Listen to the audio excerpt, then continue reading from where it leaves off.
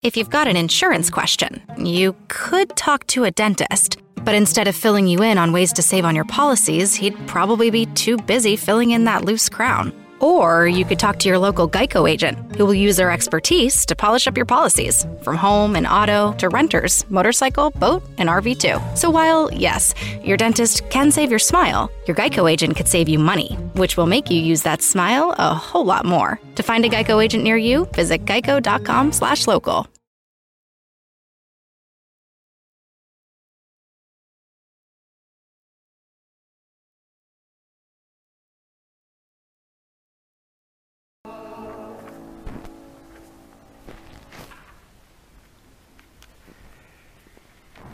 It must have been a long wait for the people of Israel who were in Babylon before they were able to come home. And the first reading today from the prophet Isaiah is called the Book of Comfort, trying to get into the hearts of those people who were longing to come home, trying to get into their hearts and change their pessimism.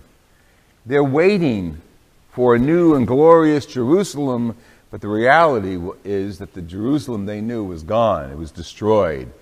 So prophet Isaiah is trying to comfort them and give them inspiration.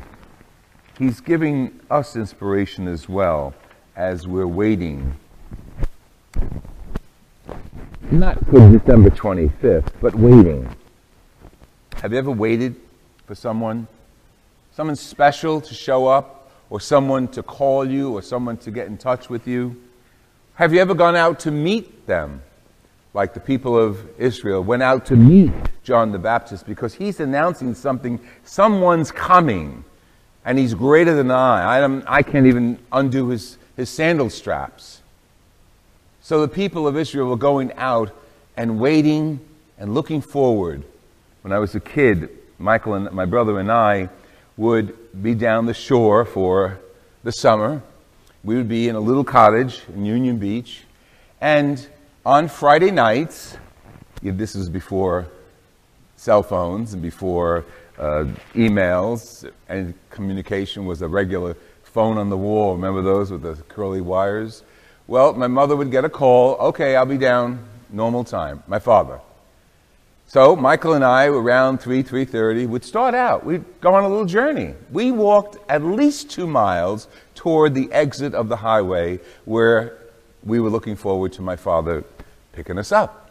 And sure enough, that waiting was good, because what he and I, Michael and I, would do on our ways, talk about what we're going to do for the weekend with my father here. Yeah, my mother was there, my uncle and aunt were there at the house and all that. But when my father came, there was a different kind of waiting, a fulfillment that we looked forward to every week. And so we'd walk out, and then he'd pick us up. Now, we talk about the major things that would have to go on that weekend. One, after supper, of course, after supper, Italians have to eat supper first, and then we'd go to Sal's for ice cream. I would get lots of nuts on my sundae. My brother would get regular sundae with a lot of whipped cream. These are the things that kids look forward to. We kids were looking forward to. Then, if he was in a good mood, a really, really good mood, we'd go to Keensburg that night. That was a boardwalk and games of chance. And of course, if we really played our cards right, we'd get some extra money to play. So we'd go and walk around, and we'd play the chances, and we'd come back winning, then losing. We'd come back to my father to touch base, and the whole family was there at that point. My father, my mother, my aunt in the wheelchair, my uncle, everybody. We were all walking around.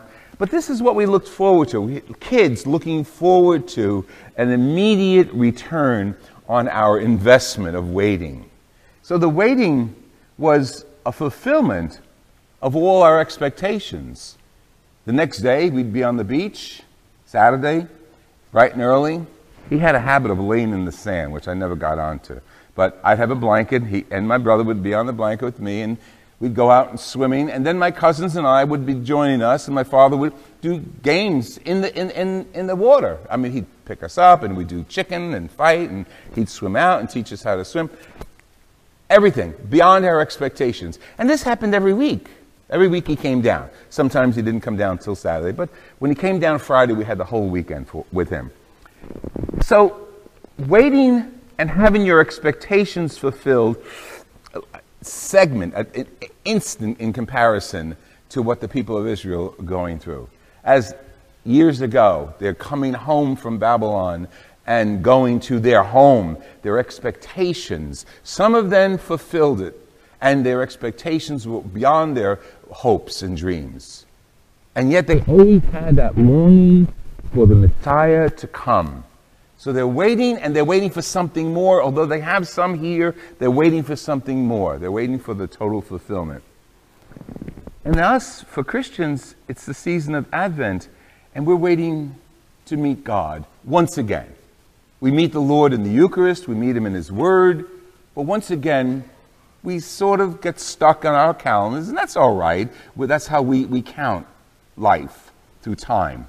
And the time of the year, December, looks forward, as the Christian gathers, to look forward to the celebration of the birth of Jesus in the flesh, when it happened the first time. So we wait, and sometimes we're disappointed, sometimes we wait with special longing, sometimes we wait with other people who are little people, who really, really know how to wait and expect and hope and dream.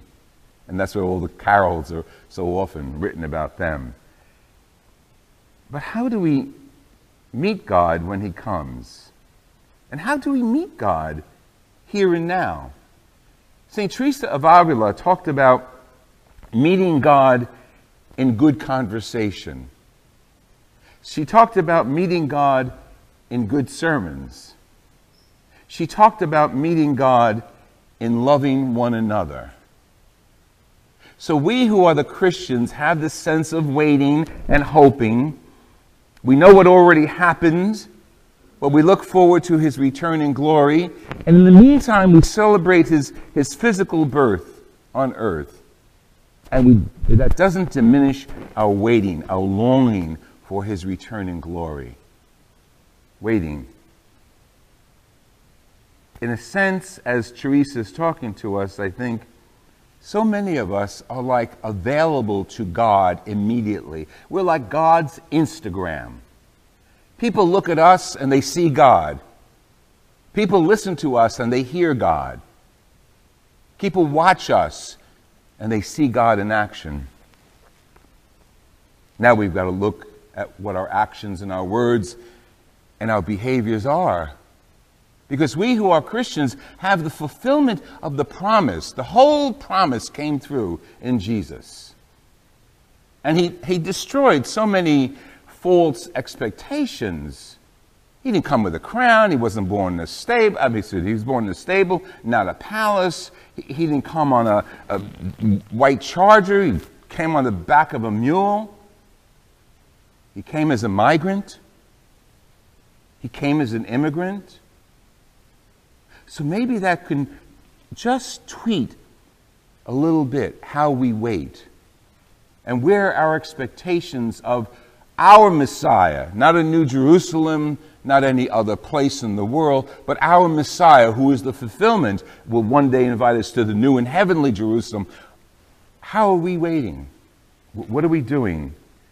Sometimes our charity, and we really got to be careful of this, our charity can put us into contact with God. It doesn't matter. There's the Christmas tree is out there, and there's gifts around the bottom of it for children. This side, the church collects the food for the pantry. That seems little, doesn't it? So you go to the department store, you put down your card, and you get a gift, you wrap it up and bring it to some strange kid that you'll never meet. We're doing it for God. That gift is God. He's the recipient of that gift, whatever it is. Whatever charity, whatever goodness, whatever smile, whatever positive conversation, whether it's with parties or with our office or with our home or around the table, opportunities to meet God, the one we're looking forward to. He's here and now. He will come again, but he's here and now. He's available to us. And Teresa of Avila had something there. You want to meet God?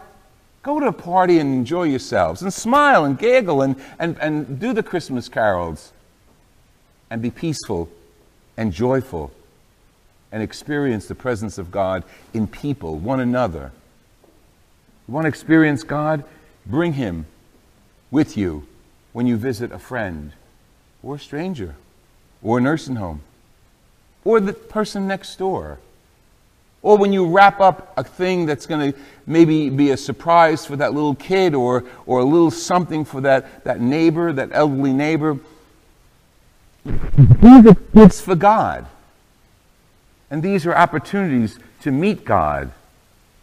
There was a reason the book of comfort, Isaiah's book of comfort, was written.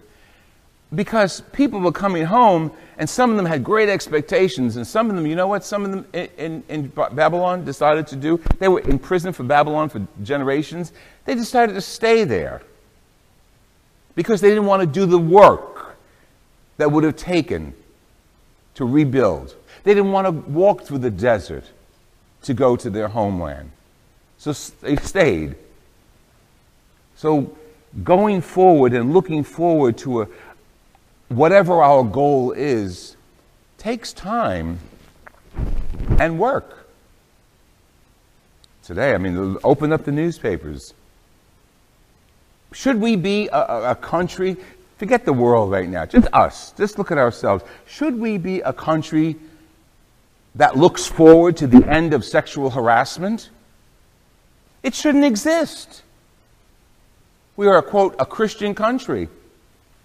We shouldn't use one another, whatever their gender is, for our own good feelings, power, place in society. We should look forward to the end of sexual harassment. We should look forward to the end of poverty. But we've got to work on it. We've got to go through the desert, as the people of Israel went through the desert, and announce the coming of the Lord in our actions. Some preach, some work, some talk, some write. It doesn't matter how you get the word across. Go to the high mountain, as the prophet says, and announce what we're all about. But sometimes we can't do it with words. See, God is so available to us. He's so ready to greet us. And yet, if we miss the point of why He's coming and what the fulfillment would be, then we're going to miss the fact that we have to go through the desert sometime and experience hard work to remove racial injustice, to blind ourselves from the colors of one another, because with that observation of each other's colors and differences come prejudice and hate, and them and us. We're going through the desert, we're looking forward to the Messiah, and it's our role to prepare His way. We are God's Instagram. We really are His face among people. Our actions, our Christian actions, have to speak very clearly for what we're waiting for. The return of the Messiah, the coming of the King. Years ago, Middle Ages, when the Pope would go from place to place in the Papal Estates, before Italy was what it is now, in France and so on, he would send legates ahead of him so that when he stopped at a hotel or whatever they stopped at, he could eat. So the legate would go ahead of him and check out restaurants. And of course, not all, but most of the popes were Italian. So they had this thing for wine. So the legate would go ahead and he would find a place, what we call restaurants today. And if the wine was acceptable, he would write, Est, it is. One day, one legate went across and ahead of the Pope, and he came upon a restaurant and he tasted the wine, and he was so absolutely flabbergasted with the taste of this wine and I don't know what town it was. Would you remember, John, would you remember what town that was? Okay, it's in Italy, guaranteed. Forgot the town because we were there. And on the restaurant outside that town, he wrote, est, est, est. It is, exclamation point. God sends us ahead of him. So people look at us and they say, it is, est. Or in great moments of charity and fighting discrimination and standing up for people's rights, men and women. They can look at us and say, est, est, est. This is surely a Christian. This is definitely the Christian, the one who imitates Christ, the one who is God's face to the earth, based on our respect for one another. It wasn't unusual for Michael and I to go ahead and look for my father and be rewarded with a wonderful weekend, how many weekends during the season that we experienced. That's normal. And Christ came for us to respect the normal of life. He came to us so we'd understand human nature through his eyes. We'd understand the love of one another through his example. We'd understand his goal in our lives. Now we're here. This is a calendar day, a calendar year, and yet we're not looking forward to December 25th. We're looking forward to his return in glory when every face here looks like God. When the love that he brought to us through his trials and cross and all the experiences that he went through, he brought it to us nevertheless and expects us to bring it to one another. Let's go out and meet him and find the Lord in each other.